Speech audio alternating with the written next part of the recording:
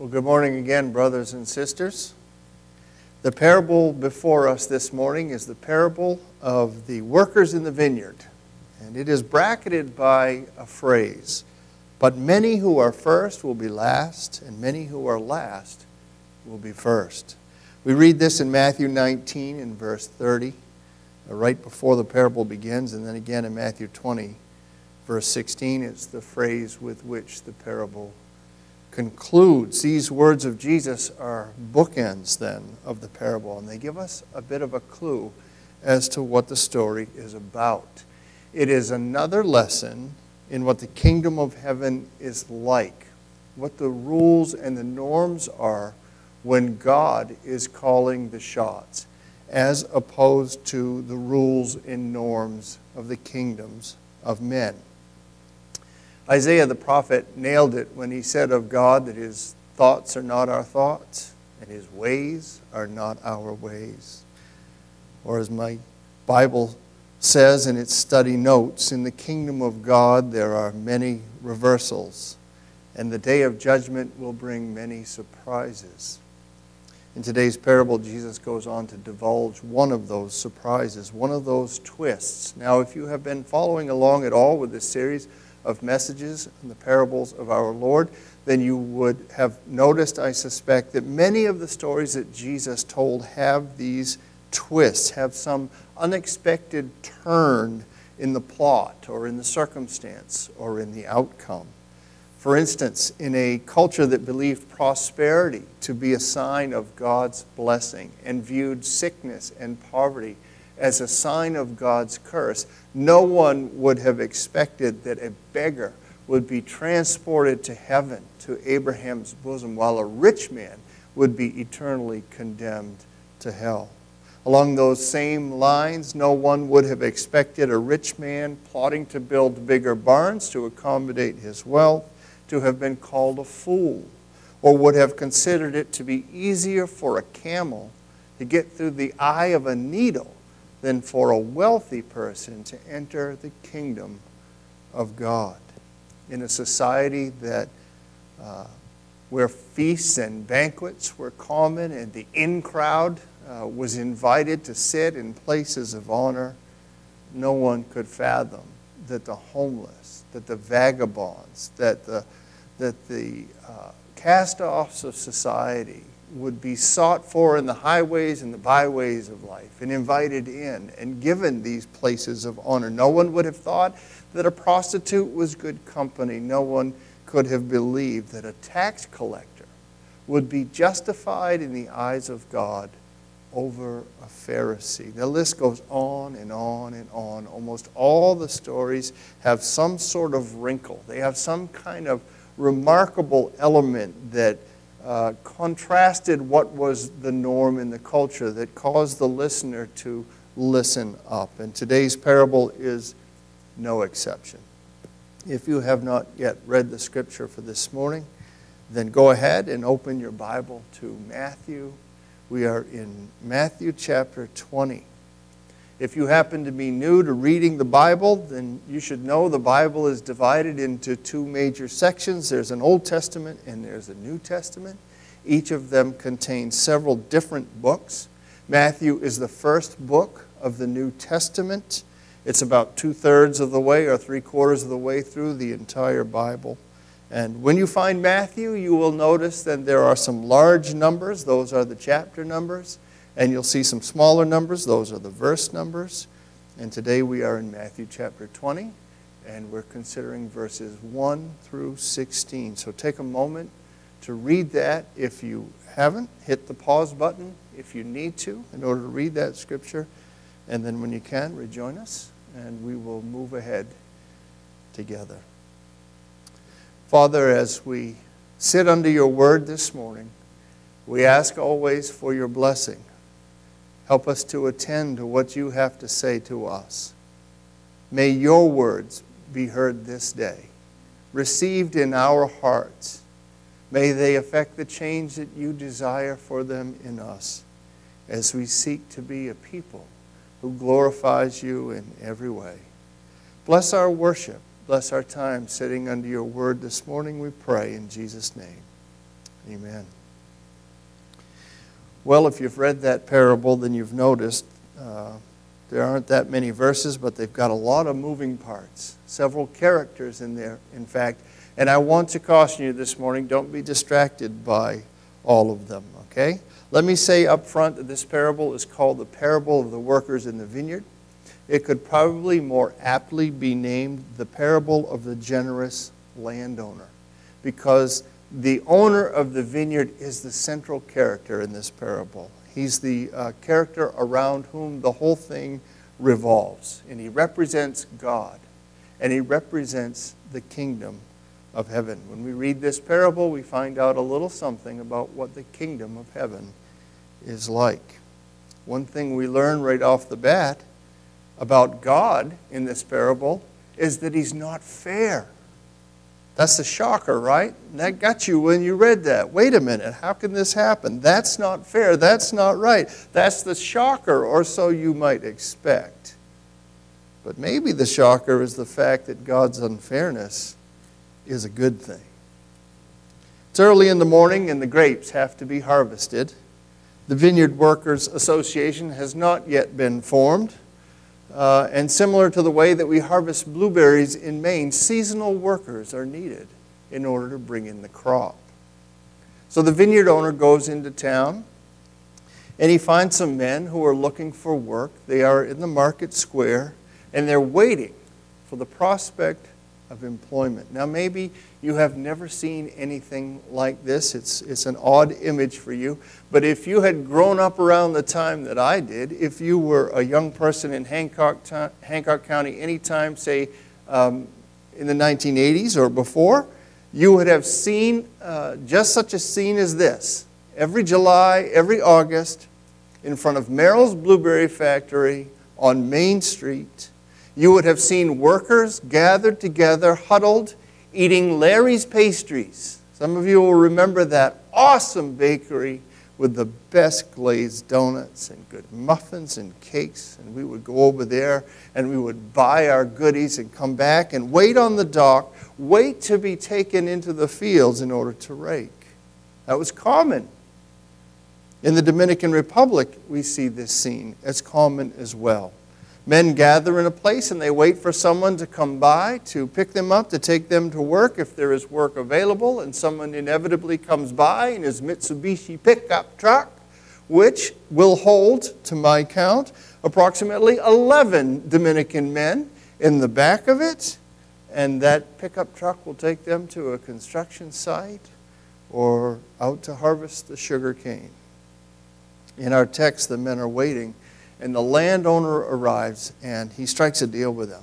It is about 6 o'clock in the morning and there is a 12-hour day awaiting. And there is a wage that is agreed to, a denarius for a day. A denarius was a common day's wage, so it was a fair deal by market standards. And so the men, they go to work.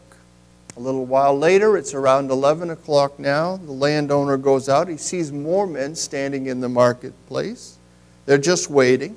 And he tells them, if you want to go to work, then you can go to work in my vineyard. No wage is negotiated here. We just read that the master gives his word, go and work, and I'll pay you whatever is right. And so they went. And that scene plays out again at noon. And then at 3 o'clock. And once more at the 11th hour, at 5 o'clock, 60 minutes before quitting time. One wonders why men would be standing in the marketplace at 5 o'clock. Who's going to hire them? The sun is going to be going down soon. The day is just about over. I bet some of you are thinking, maybe when you read it, maybe when I just said it, it's 5 o'clock and they're still waiting. Some of you are thinking they should have gotten there earlier. If they were serious about employment, they would have gotten up and they would have gotten there earlier. Maybe you're thinking they didn't really want to go to work after all. Maybe you've already decided these are lazy men. In fact, they just went into town to hang out with some of their friends. They're going to play a little bit of dice, and when it's all said and done, they can tell the old lady that they tried. We know those kind of people, right? Well, that's not in the story. That might be where we go. But that's not in the story. You see, the vineyard owner wants to know why they're still standing in the marketplace also. And so he asks. Here, look at verse 6. Why do you stand here idle all day? Or why have you been standing here all day doing nothing? Is what the NIV says. And there comes the answer. Because no one has hired us. See, we can be judgmental of such men that we don't even know. But the reason that they're not working isn't because they don't want to work. It's because no one has hired them. It's because their work is contingent upon an offer. Someone has to offer them a job, and no one has. And so the owner says to these men, well, come into my vineyard. Go and join the others. It's about an hour later, and the landowner calls the foreman, tells him to gather the workers. He's going to pay them their wages. There's no weekly paycheck back then, right? No bi-weekly paychecks in this place. You work, you get paid. You work, you get paid. It's a subsistence culture. Every day brings the challenge in this day. Will we be able to earn money? Will we be able to get something so that we can eat? This too reminds me of our work in the Dominican Republic, especially those times that we spent working in the hospital in La Romana. You see, at lunchtime, after we had worked several hours, we would take a break and we would all go down to the gazebo. And the meal would be laid out for us. We packed it, we brought it, and then it would be laid out. And all of us workers from America who were considered missionaries would eat first. And not only would we eat first, we would eat second before anybody else. That is, it was the tradition there that it would need to be apparent that we had had all of our needs met before any of our colleagues from the Dominican Republic would then get up and avail themselves to any of the leftovers. So, after we had gone through first, sometimes after we had gone through 2 times, so as we got to know these men better, we were just encouraging them, get up and eat with us, let's share a meal. But that wasn't how it started. Only then, when we were fed and full, would they avail themselves of the food. Maybe get some beans and rice, maybe grab a sandwich. And on more than one occasion, friends, I saw men taking sandwiches and not eating them. I saw them putting them in their shirt, tucking them away, because they were not going to eat that sandwich. They were going to bring that sandwich home, and they were going to feed their family with it. It's a way of living that's hard to comprehend for you and I. We are so blessed. We have so much. It's a subsistence living for them. When we go to the Dominican Republic to do construction, we bring money. When there is money, there is work. When there is no money, there is no work. You know, we talk here in this country about living paycheck to paycheck. These fellows in the Dominican, these great pickers in our parable for today, live day to day. We complain sometimes because we don't like our benefits. But for these men, the opportunity just to earn a day's pay is the benefit. The foreman of the vineyard is told to distribute the wages to the men, beginning first with those who had been hired last. You know what that means? That means that the cleanest, the freshest, the best smelling guys are at the head of the line.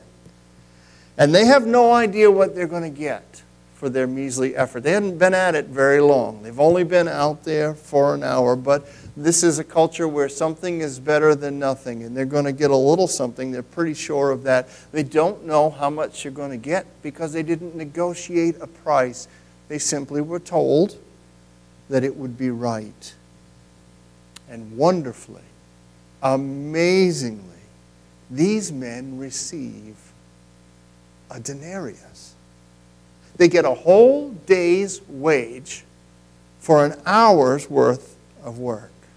Now that's the twist, right? There's the twist on the parable. That's the place where we lean in as listeners. Sometimes we listen to a parable and we go, oh, that's kind of interesting. Sometimes we say, oh, that's kind of neat. This is one of those parables where we hear that and we say, what? What happened? This is not normal. This is not sound business practice. This is clearly not a parable about economics. What is going on? Well, the pay situation doesn't go unnoticed down the line. Apparently, it was a pretty big line, because by the time it got to the men who had been hired first, the men who'd been out there and borne the heat of the sun and labored all day, the expectation had built that their work would be worth much more.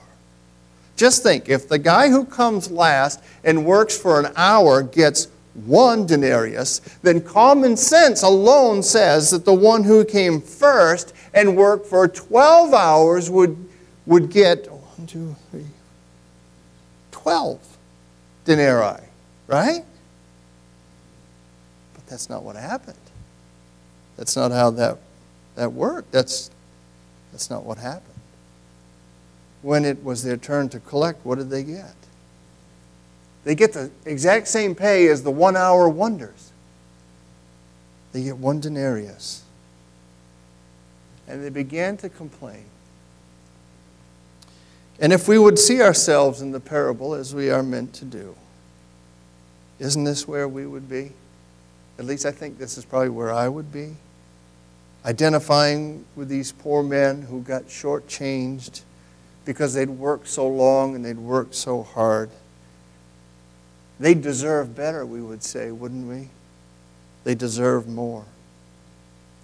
They began to grumble against the landowner as we grumble against God when something that we believe we deserve or can't live without is withheld from us. And they're critical of the master. His wage scale, we read in verse 12, his wage scale has made the workers who showed up last equal to them. That's an interesting and telling criticism. Well, the vineyard owner has a foreman who could probably handle labor disputes, but as we have seen through this parable, he seems to be quite a hands-on owner, and he addresses the complainers himself, probably the chief complainer, probably the union organizer. He does it respectfully. He says, "Friend, I'm doing you no wrong. Did you not agree with me for a denarius? Take what belongs to you and go. I choose to give this last worker as I give to you. Am I not allowed to do what I choose with what belongs to me? Or do you begrudge my generosity?" Turns out, despite all the emotion that is stirred up in this parable, the landowner, the vineyard owner, is a just man after all. He is, in fact, a man of his word. He's giving the workers exactly what he said he would give them, exactly what they had agreed to and negotiated for in the beginning. That if he's guilty of anything, he's guilty of generosity. And that if he's committed a crime, his crime is blessing people by giving them something they didn't earn. And that is what God is like. And that is what the kingdom of heaven is like. This is what it's like to live under the rule and the reign of God. Not only does the Lord keep his word, not only does he do what he says he will do, but it's his pleasure to do even more. It is his prerogative. It is his joy to dole out unexpected blessings. Now, there's lots more that could be said about this parable. It is a rich parable. It's a parable that you could preach twice as long as I'm going to on it, or maybe even a few sermons about it. It ties in so beautifully with the stories that come before it. And I want to encourage you, go back in Matthew's Gospel. Read Matthew chapter 19. Don't tell me you don't have time. Go back to Matthew 19 and read this story about the rich ruler and what he was looking for and how Jesus answered him. And then read in between this story of Peter and how Peter went to Jesus and he wanted to know, well, Jesus, we've given up so much for you. What will our reward be? You'll see how these things all tie in. We're learning about the grace of God here in this section of Matthew. Beautiful section. So there's plenty more to talk about.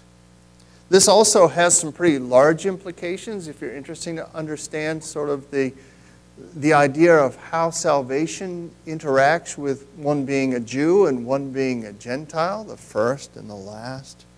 It has some smaller applications, but they're probably just as cogent, just as important. For instance, we read in here and can pull out or extract the idea of how vain it is to compare ourselves to others. But so often we do that, don't we? We look at what somebody else has or what somebody else is blessed with, and all of a sudden we're envious or we're jealous. We start to think they don't deserve what they have, or we ought to be getting more. We get ourselves in all kinds of trouble that way.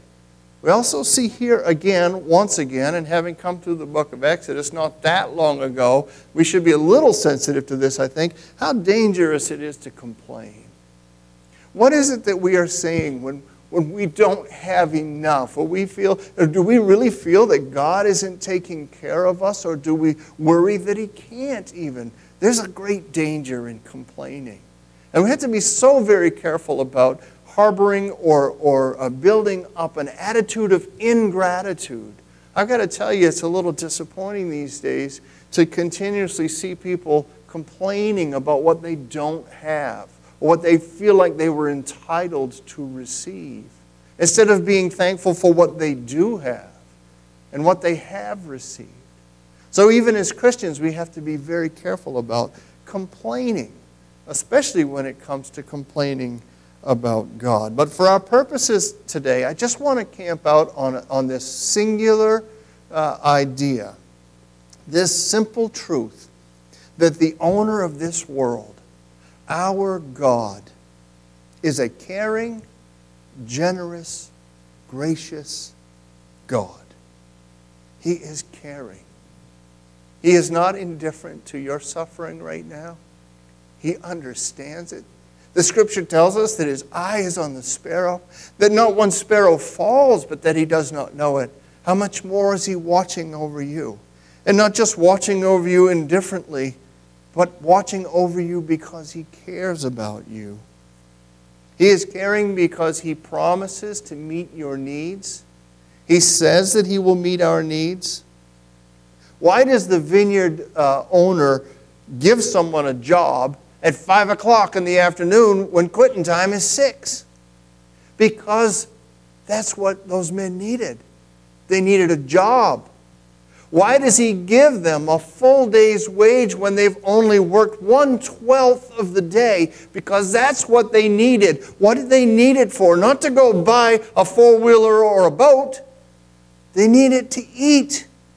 They needed to provide for themselves and for their families. And this is what God does. He gives us what we need. And why does He do that? Because He cares about what we need.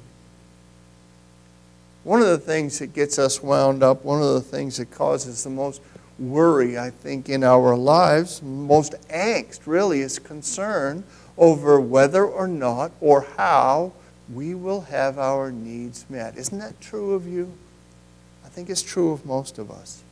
And yet Jesus tells us very specifically that we ought not to worry. He tells us that in Matthew chapter 6, verse 32, 33. He talks about not being anxious, and he wraps it up this way. He says, your heavenly Father knows your needs.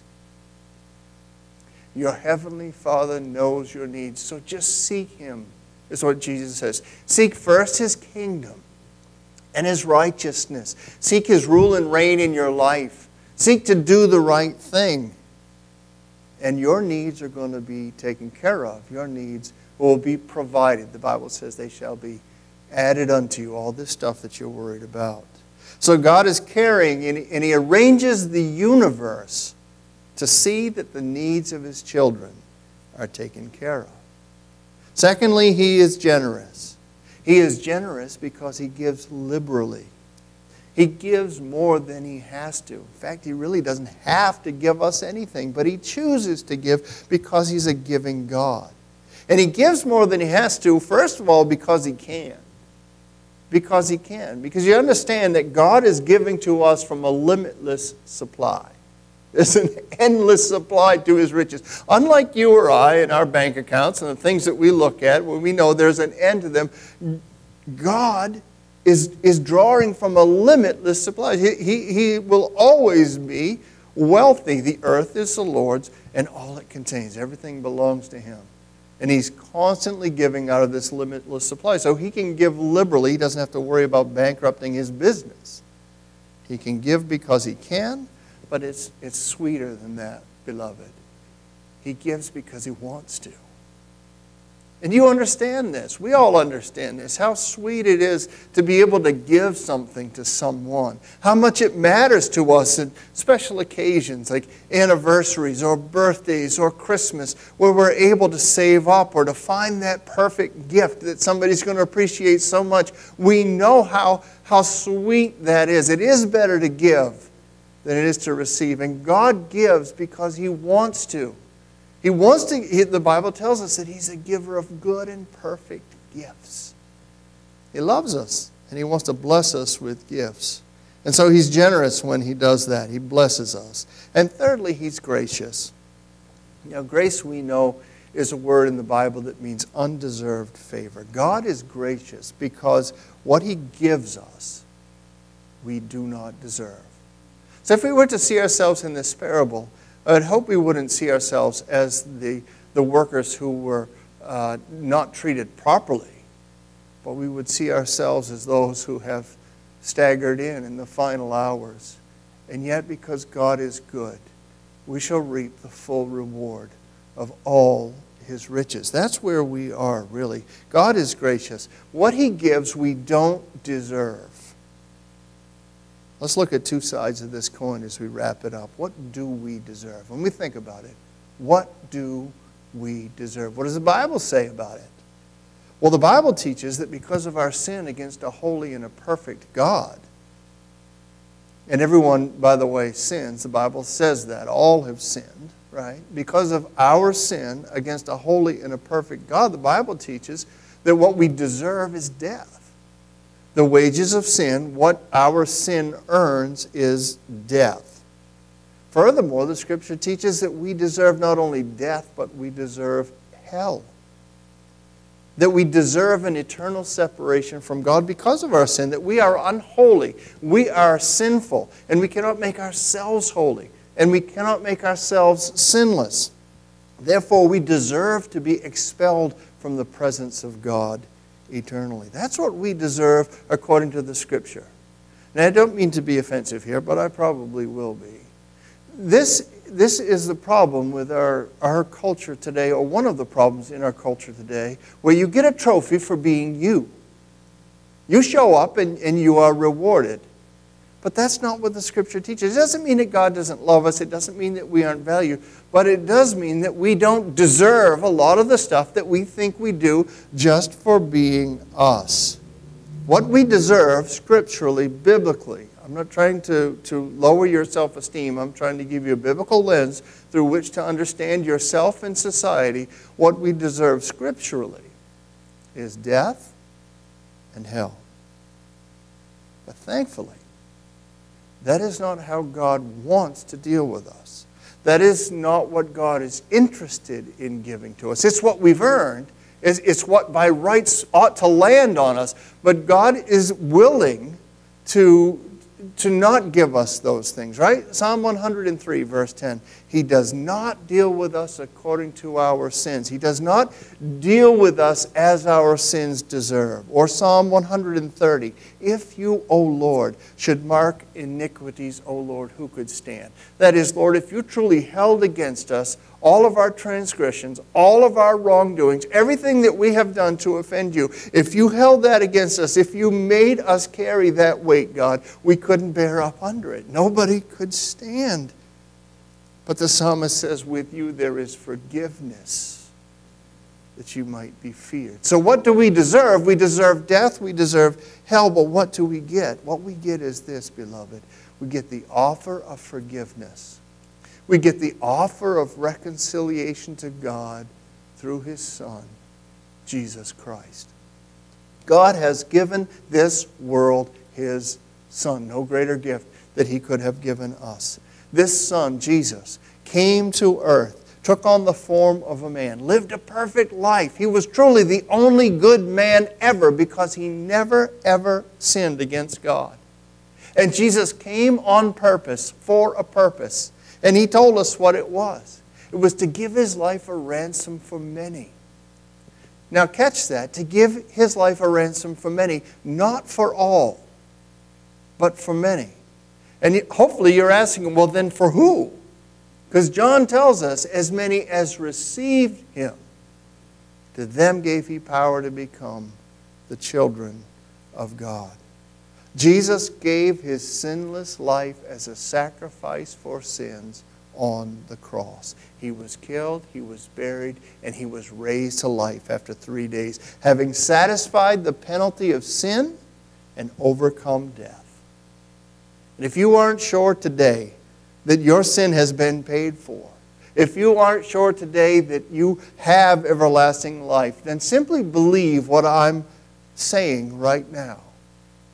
For God so loved the world that he gave his only Son, that whoever believes in him should not perish, but have everlasting life. God is a God who gives what is not deserved. And the greatest proof of that is the gift of his Son. Now, the Scriptures encourage everyone to remember God in the days of their youth. You find that in Ecclesiastes in chapter 12. So remember God in the days of your youth. That is the best of all possible worlds. You begin a relationship with God early, and you maintain that relationship until you breathe your last in this earth, and you spend eternity with God. But remember him in the days of your youth. That's the best possibility. That's what it tells us to do. But you know what? It never discourages us from coming to God at any stage in our life. In other words, some of you listening this morning are thinking, well, I missed that train. I am not young. I have spent my life this way, that way, every other way. I've really had nothing to do with God. This probably doesn't have anything to do with me. Listen. The Bible never discourages us from coming to God at any stage in our lives. There's a wonderful story in the Scripture of Jesus on the cross. And he's surrounded by two other men. And they are thieves, they are criminals, and they deserve exactly what they're getting. And all one says is to Jesus, Lord, remember me when you come into your kingdom. And what does Jesus say to him? Jesus says, today you shall be with me in paradise. Today you'll be saved. Why? Because you looked on me. Because you cried to me for help. Because you looked on me for mercy. That's what Jesus is all about. That's what God is like. He's eager to save you at whatever stage of life you find yourself. And I think this too is part of the parable. This is part of God's grace. That you should join his work. Come. Join his work. Early in the morning, at noontime, in the afternoon, even at the 11th hour. Now, I don't recommend the strategy of waiting to the 11th hour. I think that becomes a bit presumptuous. And I know some folks who think that way. Well, I'm just going to live life the way that I want to. And then when I sense myself getting toward the end and things winding down, and I don't have a lot better things to do, I think at that point then I'll turn to God and I'll mosey on in. Well, listen, God is gracious. But let's not presume upon his grace. The reality is you don't know what tomorrow holds. You don't know if there's even going to be a tomorrow. Now is the time to be right with God. Now is the time to accept his invitation to you to come and work in his vineyard. Now is not the time for you to say that it's too late, that it's past noontime or it's the 11th hour and I really don't have anything to offer. That's not the point. The point is you are being extended the offer to join, to come in. And you're not earning anything. It's all a gift. It's always been a gift. And you can come anytime and reap the full reward. So come. Come and know the blessings, the eternal blessings of a caring, generous and a gracious God.